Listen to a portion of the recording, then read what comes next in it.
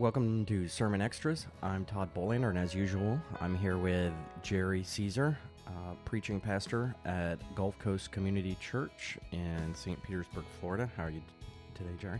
I'm doing well, thank you. Good. Here we are. It's been a little while. It has been a few months.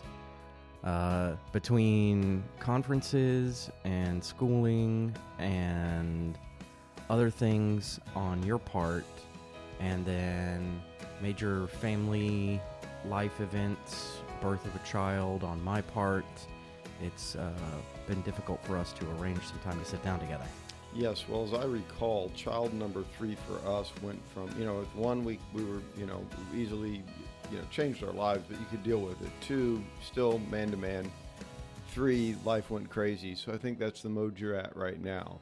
Yes, it is a little crazy, no doubt. Just learning how to do all of the routines with both of us with both hands full, and then still an extra one either running around or lying somewhere needing our assistance has been a creative process. Yeah, indeed. Well, you've been in since more or less the beginning of the year, you've been in a series in the book of Matthew you've titled Discipleship 1.0.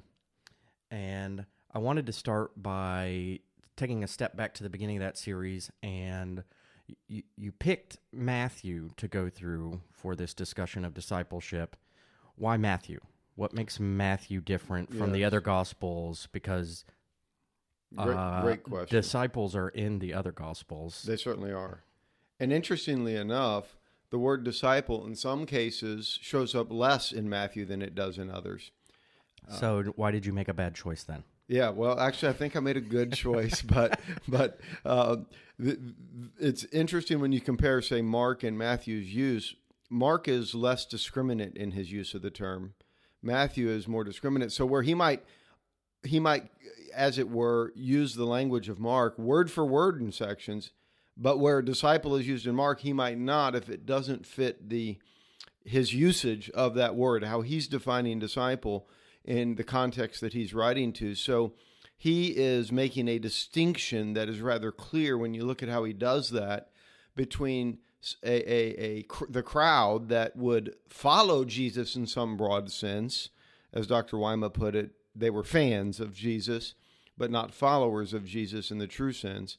Matthew would have put a distinction between the crowds and the disciples, and would not have used the term as indiscriminately as maybe Mark would have in what he was trying to communicate.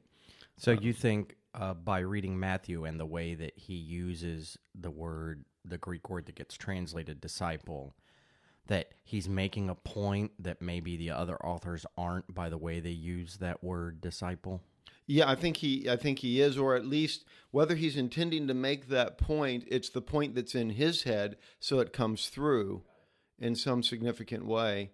And I would add that I'm using Matthew because I believe the church put it at the front end of the canon of the New Testament because they believed it was the first place a disciple should start in their training as a believer. And so because the Sermon on the Mount in particular taught so much about discipleship, in our day we've called it Disciple 1.0 because the whole issue of what is a disciple. It's not discipleship 101 as in entry-level discipleship. It's disciple 1.0, which means what was the original version, the original release of what a disciple looked like. And there's a lot that's said in our day about what it means to be a disciple of Jesus, but and there's many good things. I mean, certainly we have to contextualize the gospel into our day, but we can't lose the essence of that original release. And that's really the goal in this series. So if I heard you correctly, it's Matthew's use of the word disciple that appears to be distinct from the other New Testament authors. Is there any other reason why Matthew, you think, you posited, you suggested that you think the church put him there first because he should be read first? So that's another way of me or that makes me want to ask another question. What is it you think is about the book of Matthew that they saw that you're Right. trying to draw out Right. that makes that the appropriate first place for a new follower of Jesus to go? Yes, I would say that the focus on when you get to the end of the book, what is it? Go into all the world and make disciples of all nations. We call this the Great Commission, arguably the only commission. But we go into all the world and make disciples of all nations, baptizing them in the name of the Father, Son, and Holy Spirit. And then here's a big part that is left out in so much of our discipling processes, teaching them to obey everything I've commanded you, or I commanded you. So that commission is backed up by everything that's led up to it in the Gospel of Matthew. In other words, what did he teach us? And there are 5, as it were, extended sermons in Matthew's Gospel that really get to the heart and core of what that is that he has commanded us. And of course, in some sense, the centrality of that is found in the Sermon on the Mount, but it goes beyond that because each of these sermons highlights essential aspects of what it means to be a disciple. I think in a sense you have to get the Sermon on the Mount right before you move on to the next one, in a sense, because none of the rest will matter if you're not doing the will of Christ, which is the will of the Father. Got it. That's helpful. The use of the word disciple, and then the fact that Matthew ends on this, what does it mean to go make disciples, and points you back to these 5 big teaching segments, sermon segments of Jesus's words, Matthew writing Jesus's words, long extended teaching sections that just are those found in the other Gospels? Well, of course, in Mark, we'd have to say no. Mark is certainly very action-oriented and very little, not entirely absent, but very little in the way of teaching. You do have an extended, teaching, not as full as Matthew's, but in the Mount Olivet prophecy and a couple other spots where there's teaching, but certainly nothing extended. Luke, on the other hand, does have many extended teaching sections. In fact, the Sermon on the Mount is, for all practical purposes, repeated in the Sermon on the Plain in Luke. And you get, Luke does a unique thing, whereas I find Matthew to almost seem in times intentionally vague about things so that you have to think deeply to get the point. Luke often will explain things in language that a run-of-the-mill Gentile can understand. Can you give me an example of that, of Matthew being vague and Luke spelling it out? Well, Matthew's frequently throwing in twos as an example, whereas Mark or Luke might have one blind guy. Matthew's got 2, but he's got 2 in a variety of places. He never explains why 2. But there's something to be picked up that we're supposed to stop and think about. Why are there 2? What's going on here with 2? And I think that has to do with the whole issue of being a disciple and working together with, he sent them out 2 by 2. And there are other aspects that may lead to.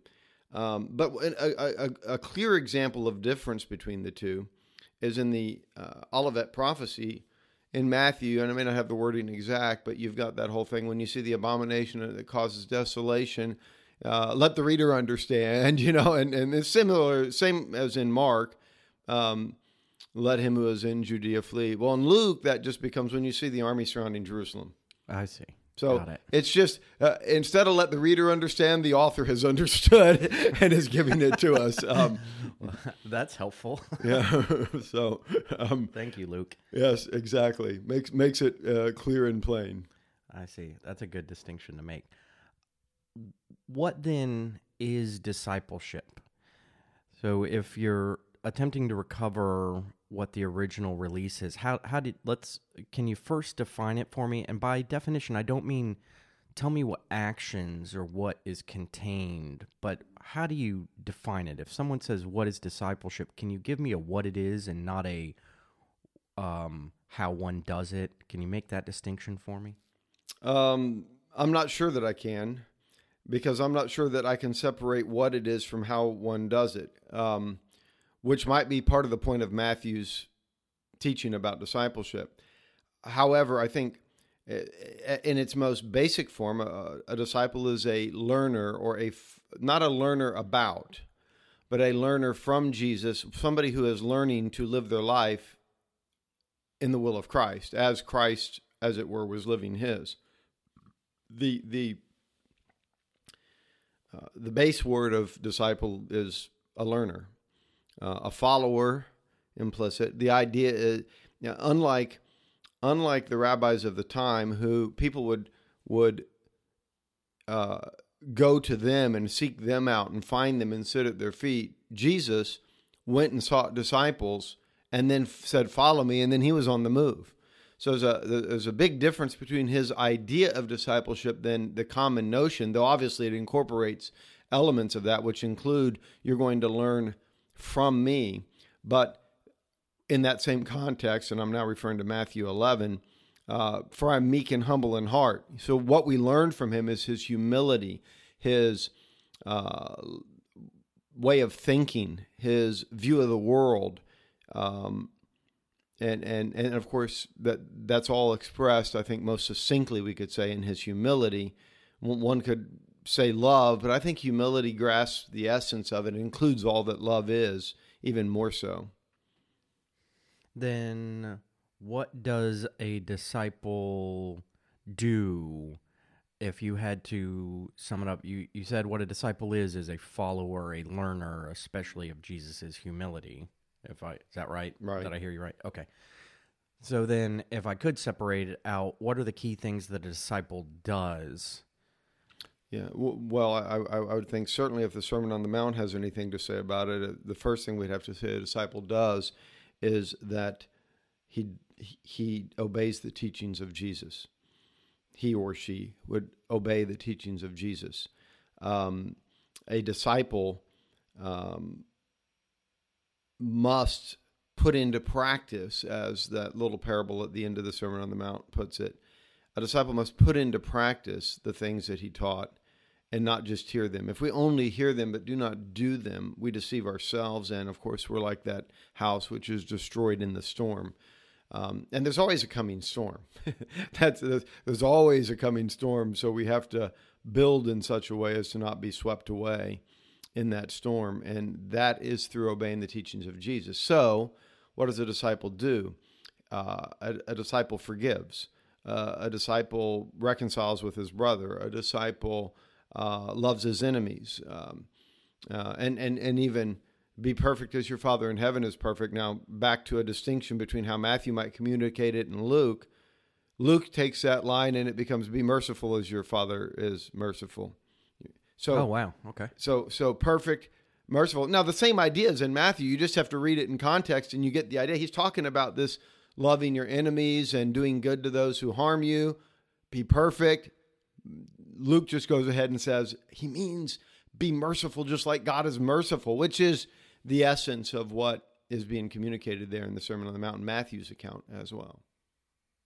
You think it's important, and I'm not disagreeing, but if it's important for us to go back to the first release, so to speak, of being a disciple, being a learner and a follower of Jesus who learns his humility and puts that into practice by being merciful and being forgiving and reconciling and those sorts of things, what is it then, in your estimation, that our contemporary discussions about discipleship are focused on? Because you've made the comment in a couple of your series, a couple of the sermons in this series, a couple of times, that it's important to go back. We're at the 2019 release, so we need to go back to the 1.0 to make sure that what was the original intention of discipleship is still present now. Right. So when you're saying that, I may be wrongly inferring that you think something is missing or out of sorts or out of balance. Yeah, I think that's correct. I do think there is something missing. So explain for me then, what is it that, in your opinion, is either misaligned or just missing or needs to be replaced? Good question. I would put it this way. I think our modern focus on making disciples is just that. It's on making disciples, which is to say we've chopped off the end of the Great Commission, and all we think about when we think of the Great Commission is going to all the world and make disciples of all nations. End, period, next question. And so we focus on, I need to make disciples. You need to make disciples. We all need to make disciples. But before we can make disciples, there's this element of being. We can't make what we are not. We cannot. So Jesus said, follow me, and Paul said, follow me as I follow Christ. All we can ever say is, follow me as I follow Christ.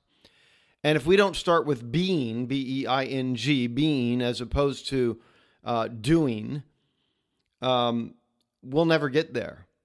And so being a disciple precedes making a disciple. And so going to all the world and make disciples of all nations, baptizing them and teaching them, we can't truncate that Great Commission. We can't lop that off the end of it. And so first, they become a part of the church community. Second, they are being taught to follow the teachings of Jesus. And I say become a part of the church community through baptism.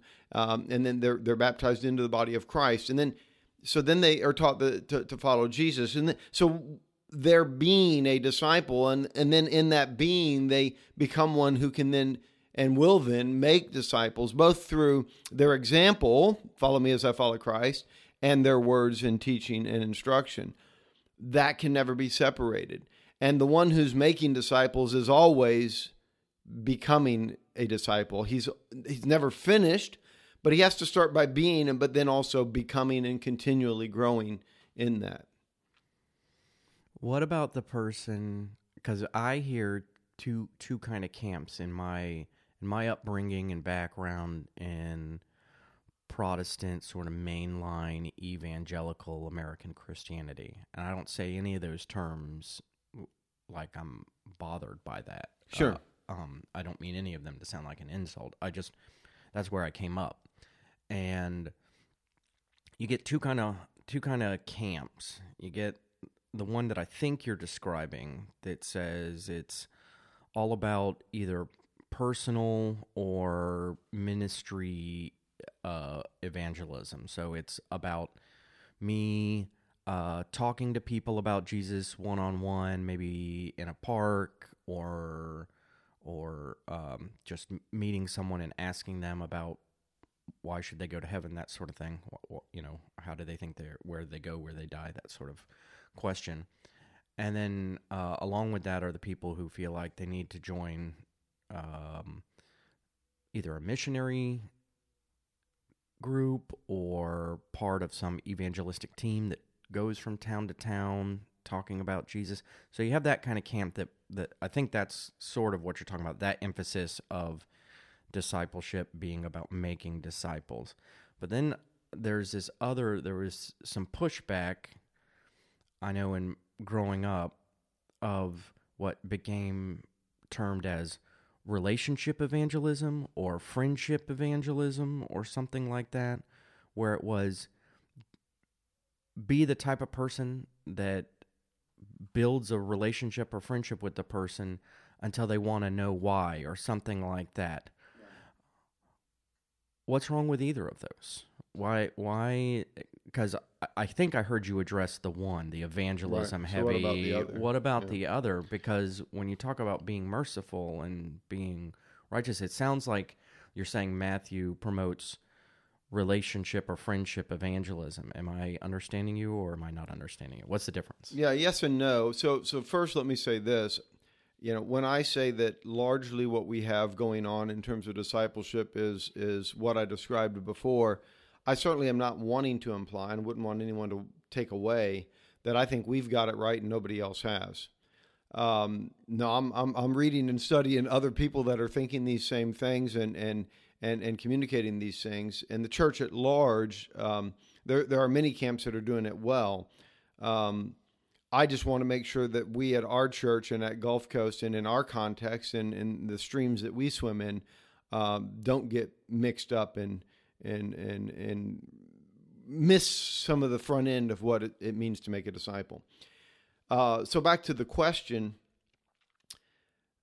the relationship evangelism, we as 21st century American evangelical Christians typically love to live in the world of either or. It's got to be this or that. And we don't do well with gray. We don't do well with, it could be that both of these have truth in them. It's been attributed to Francis of Assisi, though some argue that he may not have said it, that, preach the gospel and if necessary, use words. I don't agree with the statement. I don't think that is a good call, because I would argue that it is always necessary at some point to use words. However, I think his point should be well taken, which is we better be preaching it with our life if we're preaching it with our words. And I think that's probably, if he said it, what he was driving at. I don't think he would suggest that we should eliminate the words. But if we aren't modeling the gospel, if we aren't followers of Jesus, then I think we do two things. I think we prove ourselves to be hypocrites to others, and thereby we do the second thing, which is we inoculate people to the gospel.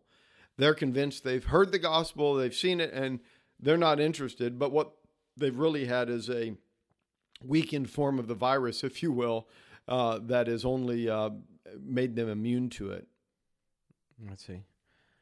So don't discount either, but make sure you're involved in both. We should have relationships with people. We should look for opportunities to communicate the truth, and we should be ready to give a defense for the hope that we have, because if we are truly living the gospel, people are going to be asking, why do you live that way? And if we don't have people that know us well asking that question, we should probably ponder what we aren't doing that Jesus has asked us to do, because believers should be living in some ways vehemently different than the world around us. And I think our series, just in the Sermon on the Mount portion, should indicate that. Merciful and patient is the Lord. This is our God. This is our God. Righteousness and justice he upholds. This is our God. This is our God. Who is like the great I am? Remaining God, becoming man. All that is within me blesses holy. Good, because that leads me to my last question for our time together today, about the upside down nature of being a disciple of Jesus, about Jesus's commands and calls, and your message on the Beatitudes, and then following up messages in chapter 5 about Christ and the law and understanding what it means to be perfect. You have referenced several times this sort of Jesus seems to be living in an upside down world with the things he's saying. So tell me, what is right side up and what is upside down, and how should I be thinking about Jesus's claims about what it means to live, and when I'm blessed and not, what is right and wrong? How do I understand justice? Right. There's a lot there. So for the remaining hour, I will extrapolate on that. But no. Certainly the Beatitudes, blessed are. They at least should jar us. And we've heard them so many times, we just think of them as nice poetry for cards or something, but certainly their intent is to be jarring at some level, because although everything there in some way is found in the Old Testament, so it's not as if Jesus came up with something new, and he's using what would be wisdom literature. This style of blessed are is from the wisdom Psalms or places even in Proverbs and so forth.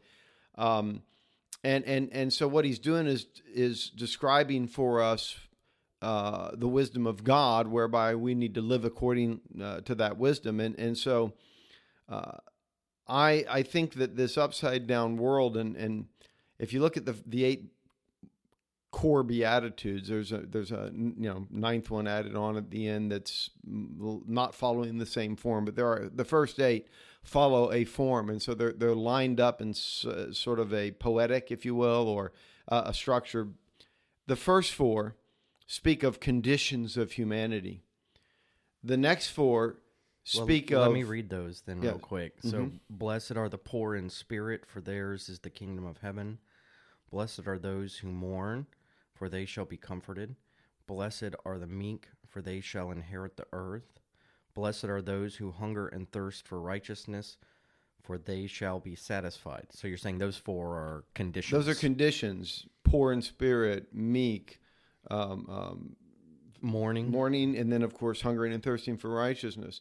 And then the next 4 speak of activities that somebody does, and I would make the case that they're activities that the disciples are to be found doing toward those that are in the first 4. So let me read those. Blessed are the merciful, for they shall receive mercy. Blessed are the pure in heart, for they shall see God.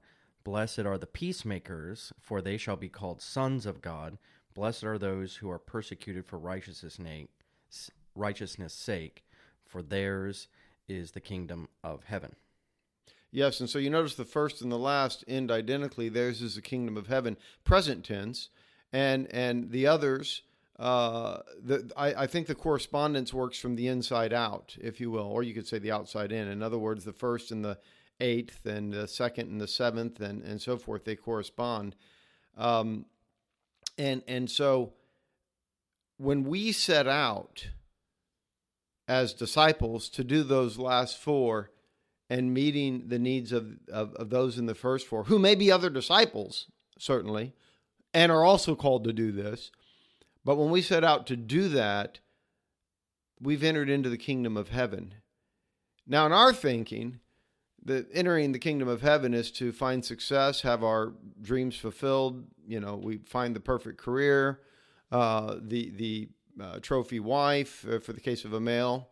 However, a woman would describe the perfect husband. I'm not sure what that would be. And we could go down the list, 2 children, 1 male, 1 female, whatever that list is for people. And a savings account whereby we can retire and live the golden years out. That's the at least the American idea of what success looks like. And Jesus seems to have a different idea of where the top is. Because for him, that's not the top. And if we go to Luke, of course, it might appear to be the bottom rather than the top. So I would suggest that kind of gets to the essence and core of what that upside down kingdom is.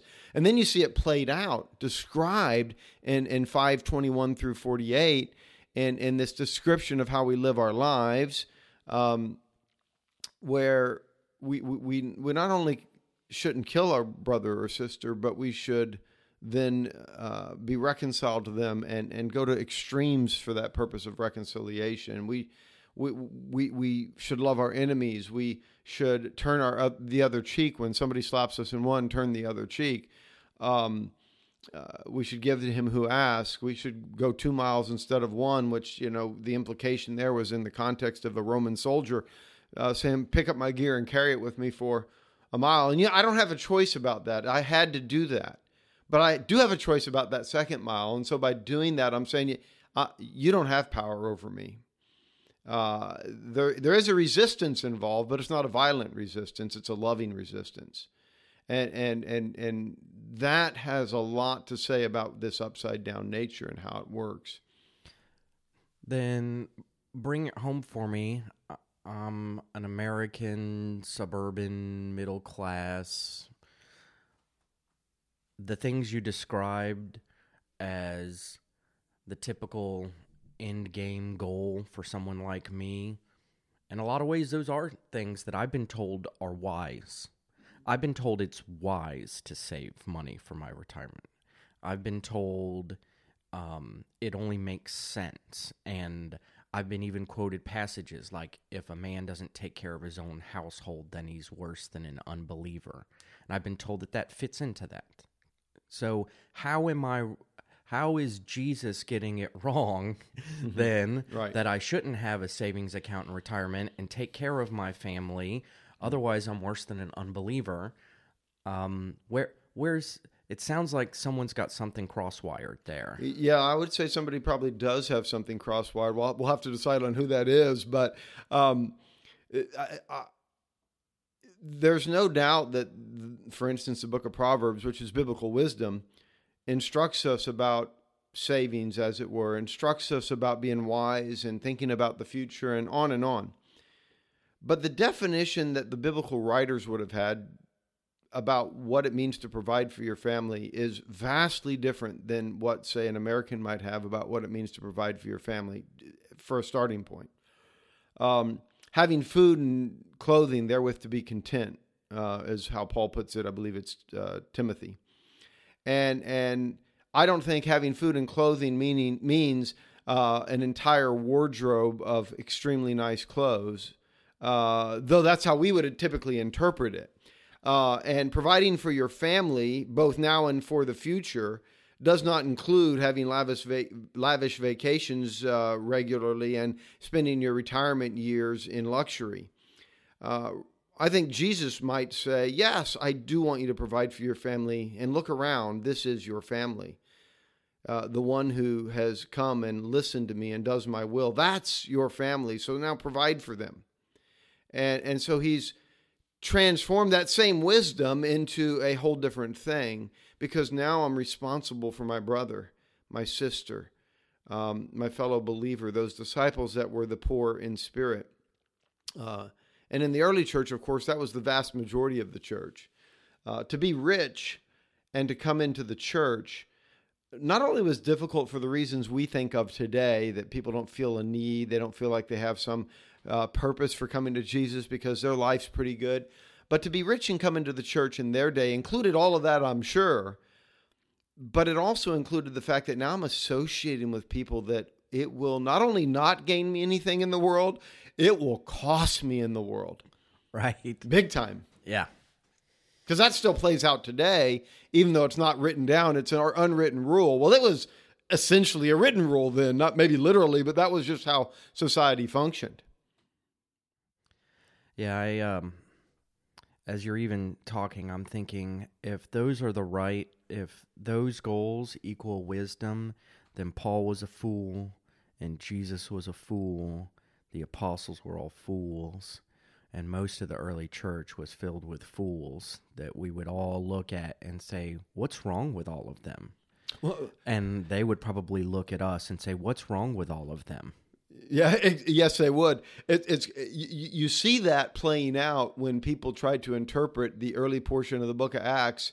And they, as Americans, of course, they look at people selling their houses and giving and taking care of the poor, and they say, yeah, they got that wrong. And they've got this wild interpretation that says they got it wrong, when Luke is clearly putting that in there to say, look, they're fulfilling what Christ said to do. They're actually doing what Jesus said.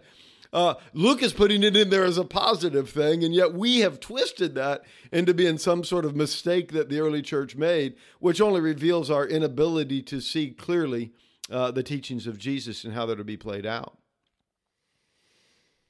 So then what can I do this week if I'm the person who's in that mindset?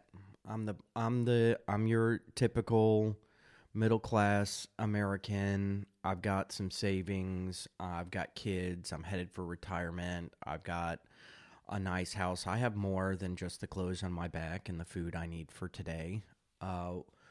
What are some things that I could do to move in that direction to get me closer? What do I need to at least consider that maybe I'm not thinking about? Right. It's a good question.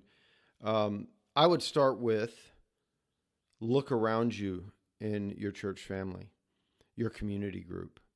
If you don't find it in your community group, broaden beyond that to your church family and find believers that have needs, and they're there.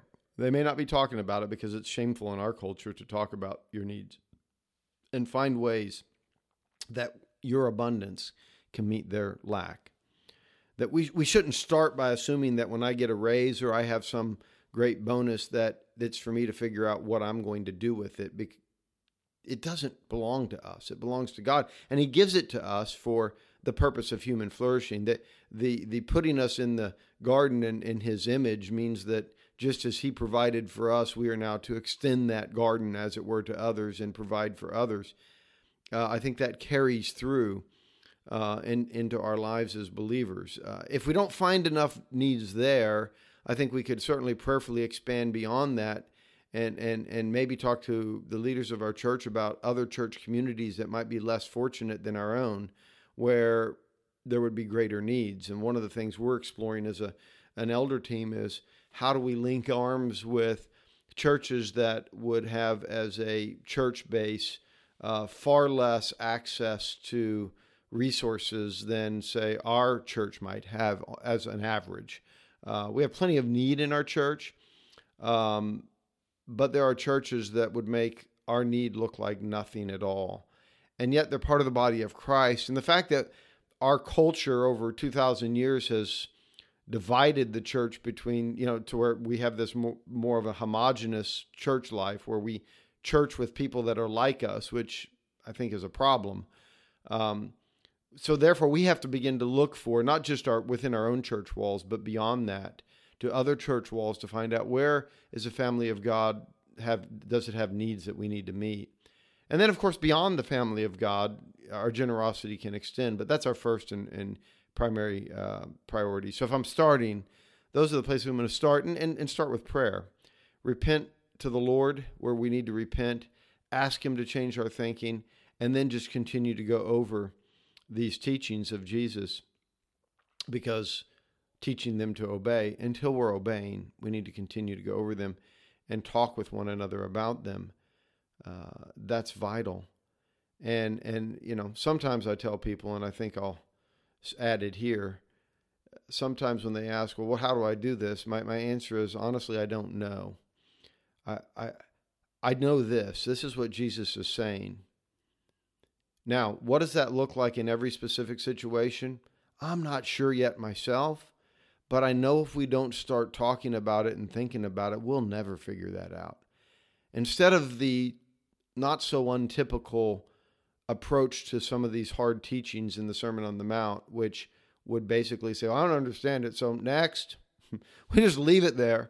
I think we have to take soberly the warnings of not obeying Jesus that fall within that same sermon and at the end of the gospel, and say, okay, therefore I must continue to ponder these things until I figure out what it looks like. That's great. Thank you for that. Now I have about 20 things to think about next week.